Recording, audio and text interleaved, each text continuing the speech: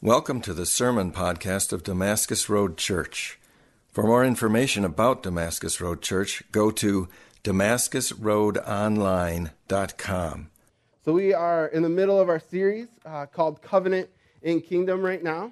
And these are kind of two massive ideas that work themselves through the Bible. This idea of covenant, which is relationship with the kind of this God is with us.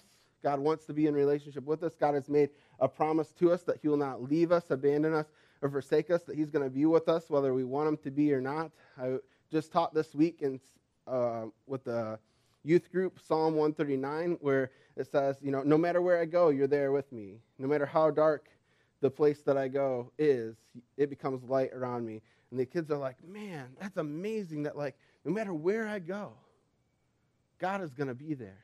And God is there wherever we go because he's made this promise, he's made this commitment to us, that he's going to be with us whether we accept him or reject him. No matter what, he's going to follow us, and he's going to pursue us, and he's going to love us.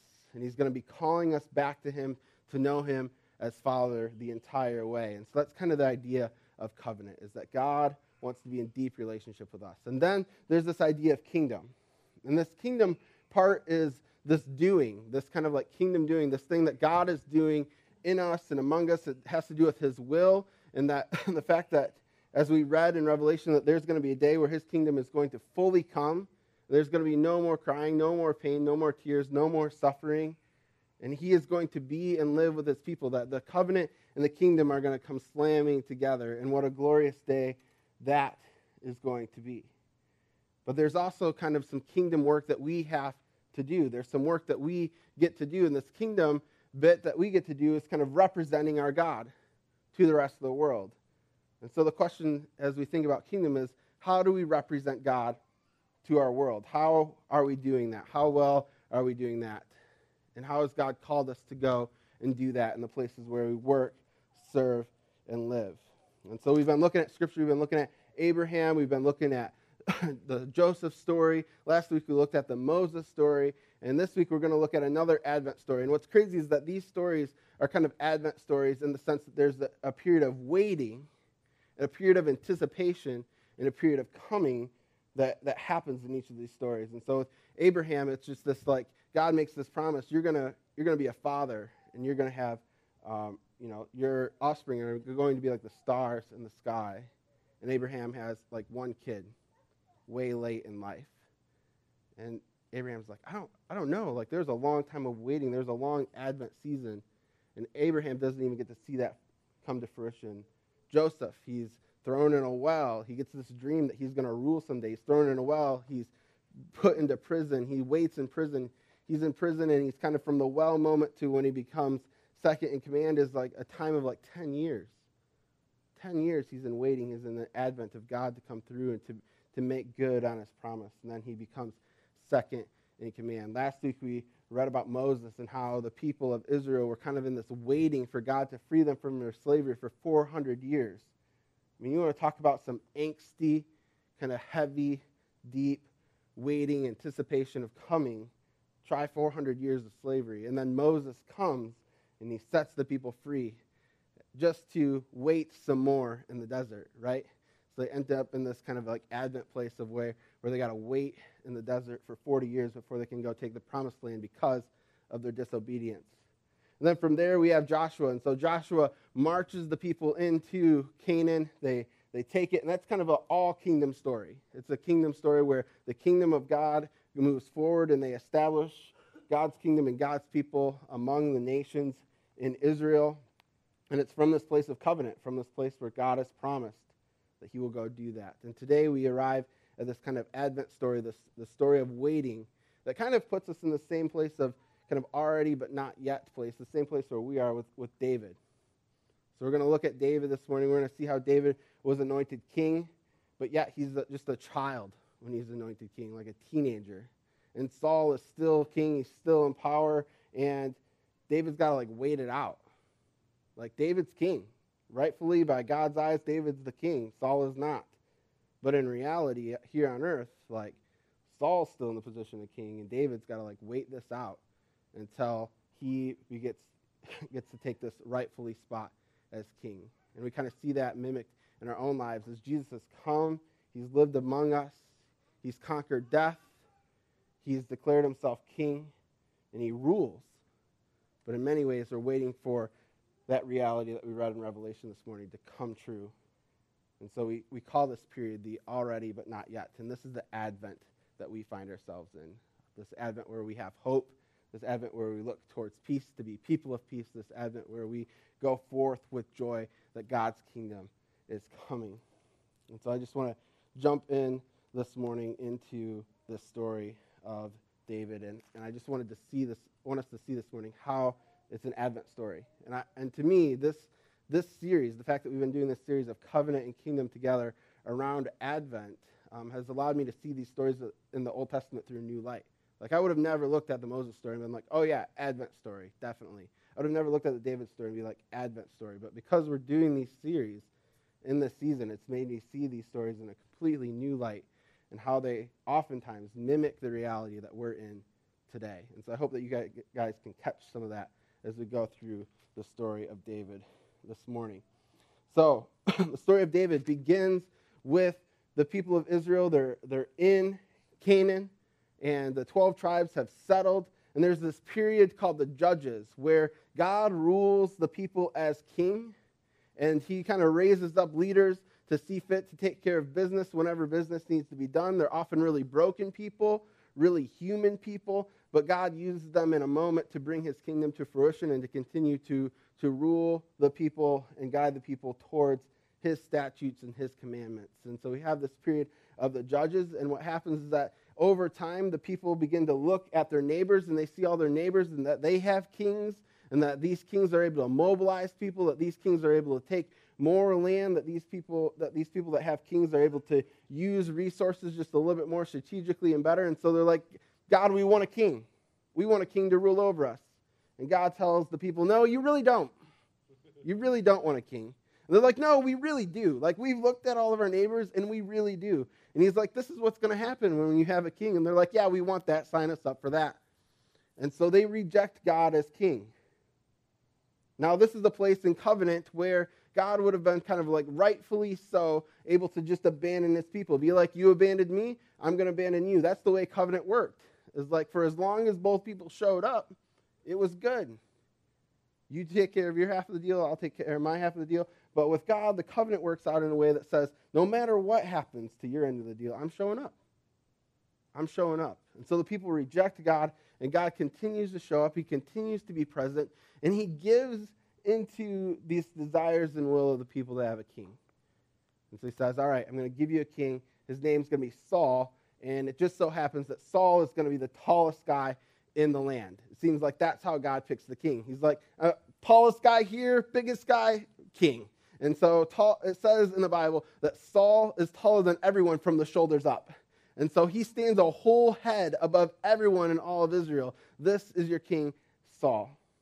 And there's kind of this covenant language that God makes with Saul. God has a plan with Saul around being king, and it says this. It says that, Saul, you are going to save my people from the hands of the Philistines. This is what God's plan for Saul is. And so Saul, he's walking around the Israelites. He's declared king. But Saul is always kind of this angsty, unsure, impatient kind of guy. I don't know if it's just because he got tired of like all the tall jokes or what. But he gets impatient. And he kind of gets a little unruly. And so God gives him this command to go fight the Philistines. But he says, when you go to fight the Philistines, I want you to wait 7 days before you go and attack the Philistines. And I want you to wait 7 days, and I'm going to send my priest, Samuel, who's anointed you as king, to prepare the sacrifices before you go into battle, that you would know that I am with you. And so Saul, he's got his people, he's got his army, they're hiding out. And in the meantime, in these 7 days, guess what happens? When you take a massive army and you just kind of set for 7 days, the enemy finds out where you're at. And so the Philistines, they begin to surround Saul's camp. And the men in Saul's camp are getting uneasy so much so that they're starting to leave. Like a couple guys are just starting to defect. They're like, we're not going to be here when this goes down because it's going to be real bad. Like, the enemy's surrounding us. They're getting closer. Saul's like, all right, 7 days, click, it's up. All right, Samuel's not here. I guess I'm going to do the sacrifice myself. And so he performs the sacrifices himself. And then as soon as he's done performing these sacrifices, as soon as he's done performing this act of what a priest would do, Samuel shows up and he's like, Saul, what have you done? Kind of sounds like God in the garden when he shows up to Adam and Eve, right? He shows up to Adam. Adam, what have you done? And Saul's like, well, you really weren't on time. And the Philistines are coming in, and I haven't sought the Lord. He even admits, he's like, I've not sought the Lord on this battle. But I just thought we'd get the sacrifice done and go do it.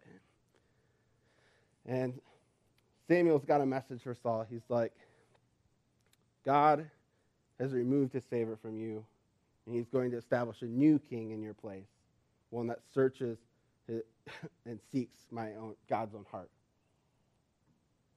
And so Saul goes into battle. I believe he's also successful in that battle, but he's just really never the same after that, as soon as his kingship is kind of removed. Saul is incredibly insecure.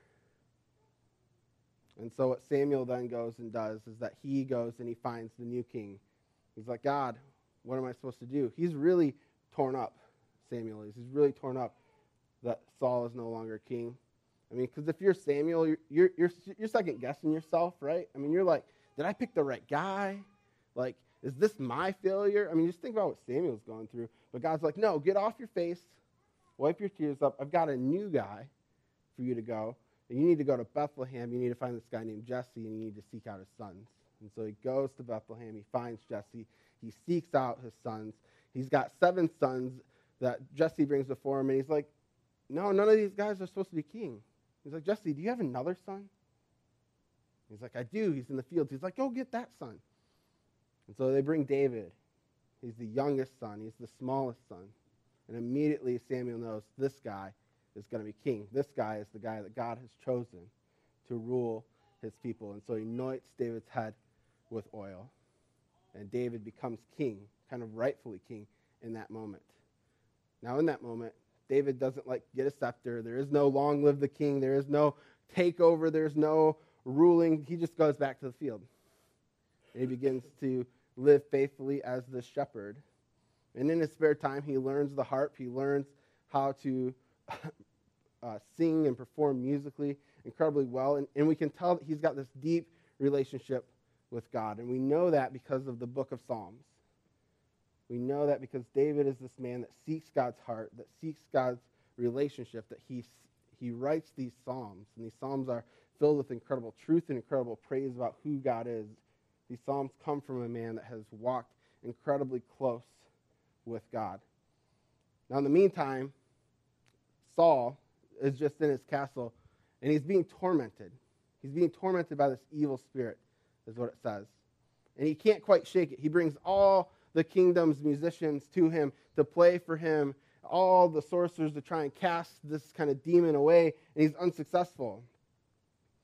But he knows of David, and he hears of David's ability to play music and to sing, and so he brings David into the kingdom. As David's just a young boy, he brings him into the court, and David plays his harp for him, and the demon begins to leave. And he finds peace with his soul again. And so he keeps David around, because David's kind of this good luck charm that keeps Saul's heart in a place of peace. And it makes sense, right? I mean, if you read the Psalms, which we can assume is kind of like the stuff that David was pouring out in the presence of Saul, there's a power to it, there's a peace to it. You can't help but read it, but find kind of deep intimacy and relationship with God. Can you throw up the slide real quick? All right, we're going to keep this up for a little bit. And so what happens here, and we looked at this slide last week, but this is kind of what we're going to dive into for the next couple weeks, is just into these triangles. What happens here is that David is a man of the covenant. And so the covenant triangle is here on your right. And the covenant is the understanding that God is our Father. And from that place, we understand that we have an identity that's with him. We have an identity that we are his sons, that we are his daughters, that we walk closely with him. And this is where David lives. David lives in this place of covenant relationship with God, trusting God, knowing God's character, knowing God's heart, And from there, David lives this life of obedience. And in this obedience, the outpouring of all of this covenant relationship, is worship. Worship that's powerful. And so not only does David see God as the Father, but he also sees God as King. In many ways, David has gone against the grain of the people of Israel in rejecting God as King. David sees God as King, and in that he has this authority that's given to him by God, and in there he has power. And again, when we read the Psalms, we see that David is a man who sees God as both Father and King, and he's a man who writes with this strong identity as a son, but also this incredible authority and power that's able to bring peace to our hearts, that's able to speak truth about who God is, who's able to restore us and bring us back into deep relationship with God. And so we see that this book of Psalms is both a covenant work and a kingdom work that God does through his servant David. And so that's kind of the first kind of application of both this covenant and kingdom coming together and working side by side, and how these two things relate, how identity and authority relate, and how obedience and power relate, that when we obey and when we understand that God is King, our obedience actually has some strength to it. And that's where kingdom change begins to happen in our world, the kingdom change that God wants to bring about. And so we need to live in both realities. The reality, though, with Saul is that he never sees God as Father. And he never sees God as King because he's King. He's the one with the authority. He's the one with the power. He's the one that's able to tell people to move and to go fight. And we see that when he offers the sacrifice with no regard to God and God's commands. And I think, honestly, the problem with Saul, and maybe even the heart of his torments, is that he doesn't know who he is. His identity isn't found in God. His identity isn't found in God being king, but instead his identity is found in his kingship, and the only way that his kingship is really secure in this world is if the people like him. And if he wins wars, and if he's successful, and if he's strong enough. And I think seeing the entire kingdom, Saul feeling the weight and pressure of what it is to be king in an earthly sense, begins to crack a little bit. And he begins to try and do everything on his own strength. And we see Saul kind of paralyzed by this fear most profoundly at the scene of David and Goliath. So the people of Israel, they've gone out to march against the Philistines again. The Philistines are their arch enemy that just won't go away. And so they're encamped. The people of Israel are over here. The Philistines are over here. There's this deep valley in between them. And for 6 days, the Philistines send a champion out into the middle of the valley and says, "Bring out your champion. We'll fight to the death. Whoever wins will win, and you'll be able to take the slaves from either side."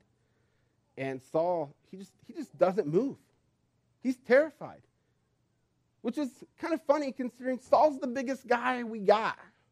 He's the biggest guy the Israelites got. He's tall, he's the head above everyone else, and he's king. Like, this just kind of like makes sense. Saul, you're the guy.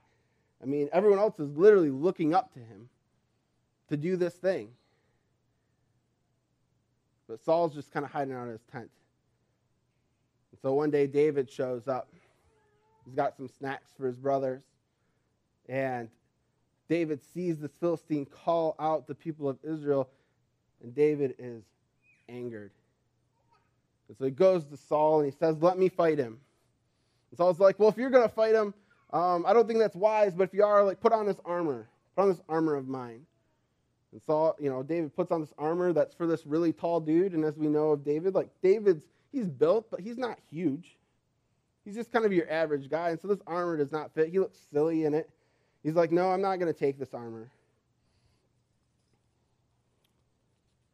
And this is where I want to go to the book of Samuel and kind of read the story. This kind of like juxtaposition between Saul's fear and how David is able to have confidence, not in himself, but because of the covenant. And because of the covenant, he's able to do this kingdom work. And so in 1 Samuel 17:33, it says this. It says, "Saul said to David, 'You're not able to go against the Philistine and fight with him, for you're just a youth. He has been a man of war from his youth, And so what you see here is that there's a time in Israelite history and culture where you are old enough to become a man of war. David isn't that yet. And he hasn't been training to be that. He's been a shepherd instead. It said this, but David said to a servant, your servant used to keep sheep for his father, and when there came a lion or a bear and a lamb and took it from the flock, I went after him, and I struck him, and I delivered it out of his mouth. And if he rose against me, I caught him by the beard, and I struck him, and I killed him. Your servant has struck down both lions and bears, and the uncircumcised Philistine will be like one of them, for he has defied the armies of the living God. Now, I love this passage because if you were to stop here, you would say, David's just a cocky young boy. He's just kind of like throwing out his resume to Saul. Look at me. Killed some bears, killed some lions. I'm pretty strong. I can do this Philistine. I mean, you could read it that way and say, like, man, David, you're kind of this young, full of yourself kind of guy. But everything changes with the next verse. It says this. It says, the Lord who delivered me. This is David speaking to Saul. He says, the Lord who delivered me from the paw of the lion, from the paw of the bear, will deliver me from the hand of this Philistine. David knew where his strength came from. He knew that it was by God's grace and by God's will that he was able to be delivered by the lion and the bear and to be able to tend his sheep well. And he knew that it would be by that same strength that he would conquer this Philistine. And so Saul says to David, go, and may the Lord be with you. At this time, Saul's probably like packing up, ready to go, like, let's run for the hills as we send this boy to go. Saul, who was the strongest, who should have been the guy to go and represent the kingdom of God, hides away in his tent. And instead, we have the true king, who is David, going with confidence and with the strength of the kingdom to go and fight. And so this is the exchange between David and the Philistine. If we go to verse 43, the Philistine says to David, am I a dog that you come at me with sticks? And the Philistine cursed David by his gods. And the Philistine said to David, come to me, and I will give you your flesh to the birds of the air and to the beasts of the field. And David said to the Philistine, you come to me with the sword and with the spear and with the javelin, but I come at you with the name of the Lord of hosts, the God of the armies of Israel, whom you have defiled. This day the Lord will deliver you into my hand, and I will strike you down and cut off your head, and the beasts of the earth and all of the earth may know that there is a God in Israel. And all this assembly may know that the Lord saves not with the sword and spear, for the battle is the Lord's, and he will give you into our hands. So what we see here is how this covenant confidence translates into kingdom victory and kingdom boldness.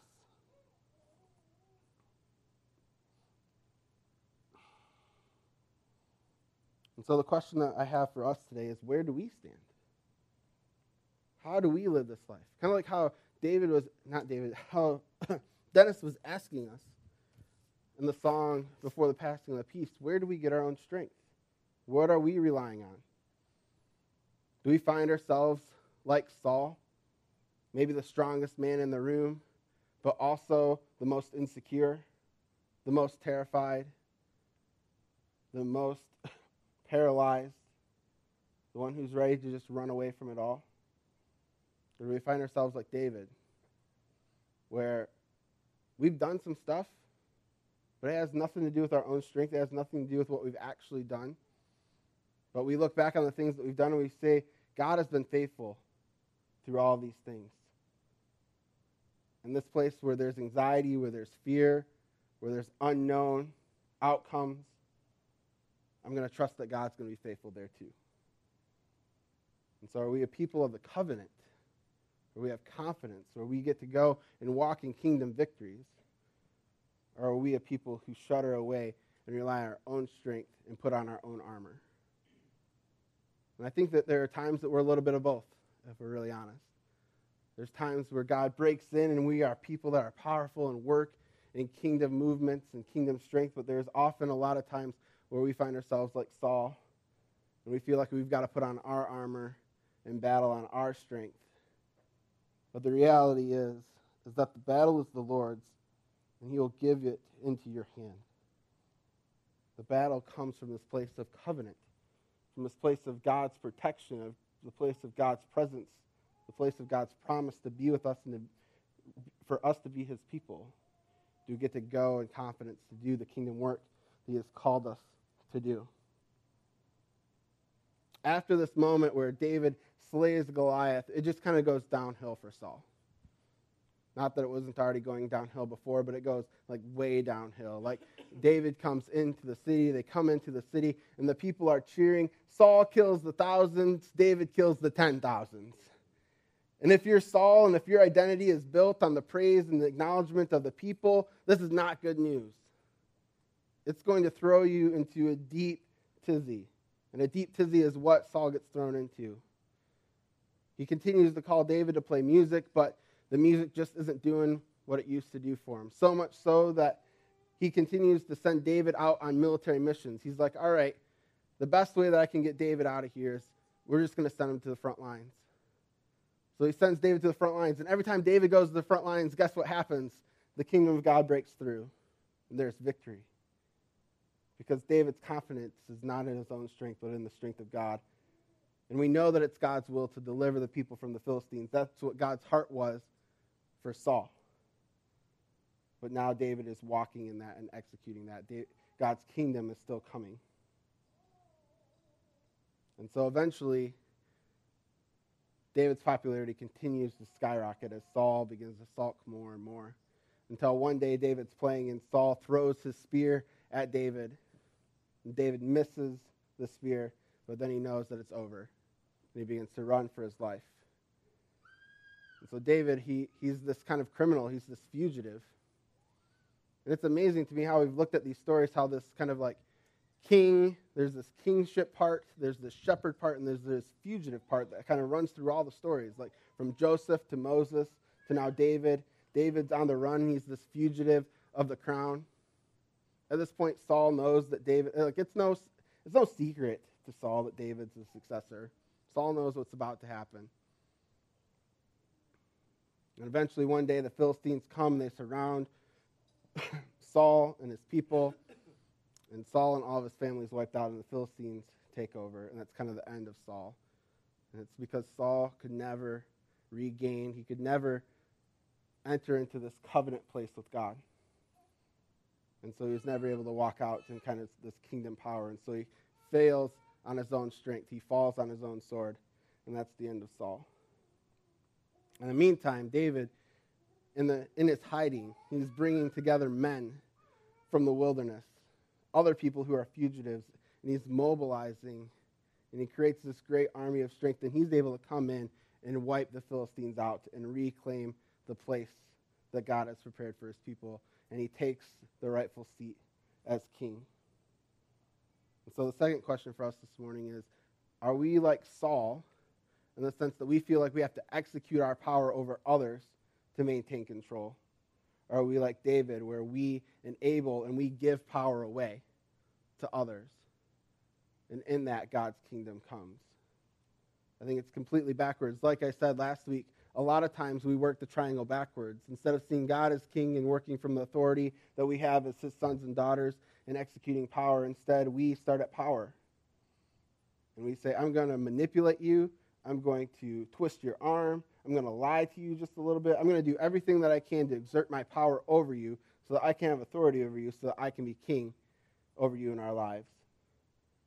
And I think that when we do that, we also find ourselves in a place of incredible insecurity and fear and doubt, knowing that if something goes wrong, if we miss staying in control by 1 minute, by one moment, the whole kingdom that we've built up is just going to come tumbling down. And so in many ways, we live as Saul. I know that I have. I know I've thrown my spears. And that's kind of this hope of Advent where we talk about peace, where the spears are turned into pruning hooks, where the swords are turned into plowshares. And I know that we all have spears. I know we all have swords in our own hearts that we would love to execute on others if just given the chance. But God calls us to turn those things into things that bring life and fruit, and to be reminded that we're not king. He is. And that's good news. And because he's king, the true peace is going to come. True joy is going to come. The things that we really crave in our soul and in our heart are going to come because he is king. And so the question is, are we ready to acknowledge him as king, and are we ready to acknowledge him as father? And are we ready to live out the covenant promise and work of him being father and king in our lives? What we see in David is that he's a worshiper and he's a warrior. In his worship, he makes known the greatness of God's love and God's kingdom. And as warrior, he lives out a place of God's love, and he executes God's kingdom wherever he's at. And I believe that that's the place that God has called us to be, that he's called us to be like David, as worshiper and as warrior. And when we get to the New Testament, we see that Jesus has come.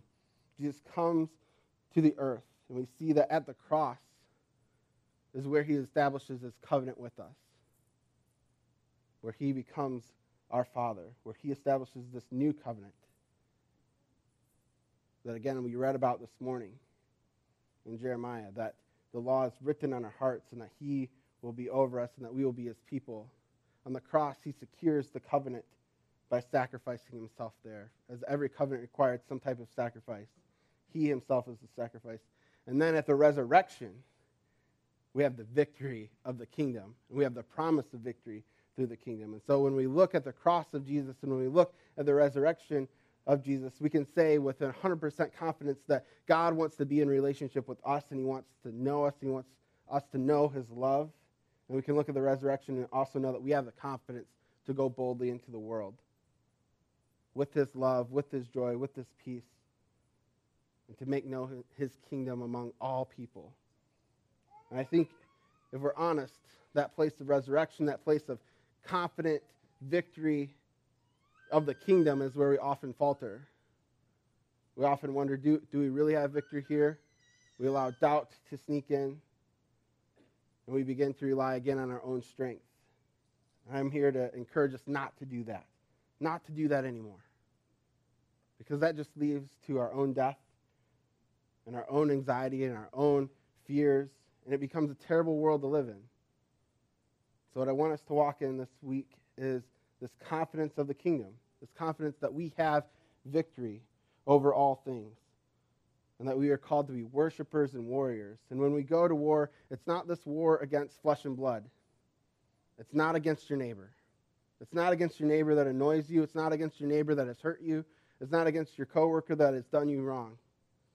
But it's against the evil one and the evil forces of the world. When we look at Ephesians chapter 6, it says this. It says, "We do not wrestle against flesh and blood, but against rulers and against the authorities and against the cosmic powers over this present darkness, against the spiritual forces in the heavenly places. Therefore, take up the whole armor of God that you might be able to withstand the evil day. And having done all of that, stand firm."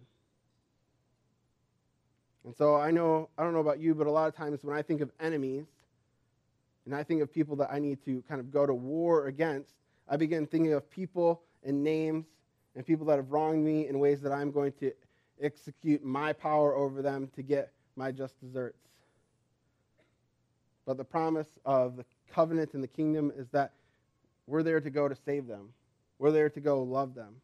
We're there to go bring peace and reconciliation to that relationship and that place. Because it's more important that the kingdom comes and his will be done here than for us to just be king for a moment. And so that's the challenge that I leave with us today. And it's a hard challenge. But I think it's the challenge of Advent. I think it's the challenge of Christmas as we look for this kingdom to come. Because in many ways, we're like David. Jesus has come. He's created covenant. He's been resurrected. He's been declared king. But yet, we're still waiting for that day when it actually fully happens in the fullness of heaven and when he returns again. But at the same time, we have a covenant that we can stand with confidence in and that we can find our identity in. And there's a kingdom that God wants to break through each one of us. I know it. Each one of us, he wants us to be kingdom warriors. He wants to use us to bring peace and love and joy and patience and reconciliation to this world through each and every one of us. One of us can't do it all. 3 of us can't do it all. It's going to require every one of us and more to go to bring his kingdom to. And that's what we see David doing. That's what we see David doing everywhere he goes. He's living in this place of secure confidence in his relationship with God and who God is and who God's character is. And he lives from that place, serving and loving and protecting others. And I believe that's the call. And so as we go into this week, as we continue to meditate on Advent, I challenge us to just kind of meditate in this place of God's character. Are we secure in his covenant? And then when we feel like he's calling us to go somewhere, are we willing to say yes? And are we willing to go with strength and power, not of our own, but of God who is faithful? Would you guys pray with me? Dear God, we thank you for this day. We thank you for this time that we have together. We thank you that you are an incredibly good God. That you're a God that's faithful to us even when we reject you. That you are near to us even when we walk in the darkest places. And God, that you're always pursuing relationship and reconciliation with us. God, I pray that you would renew our minds, that you would renew our hearts, and that we'd be able to walk in peace. That you would take away our fears, our anxieties, our uncertainties, our need to be in control. God, we confess those things to you this morning. Our need to be able to control outcomes, to control next steps, to control our children, to control our finances, to control our lives. God, we confess these things. And God, we ask you that you would be king over them, and that we would know the goodness of your kingdom, and that you would bring peace and hope and joy to our hearts as we prepare for your coming, as we prepare for the coming of your kingdom, as you make all things new. In your name we pray. Amen.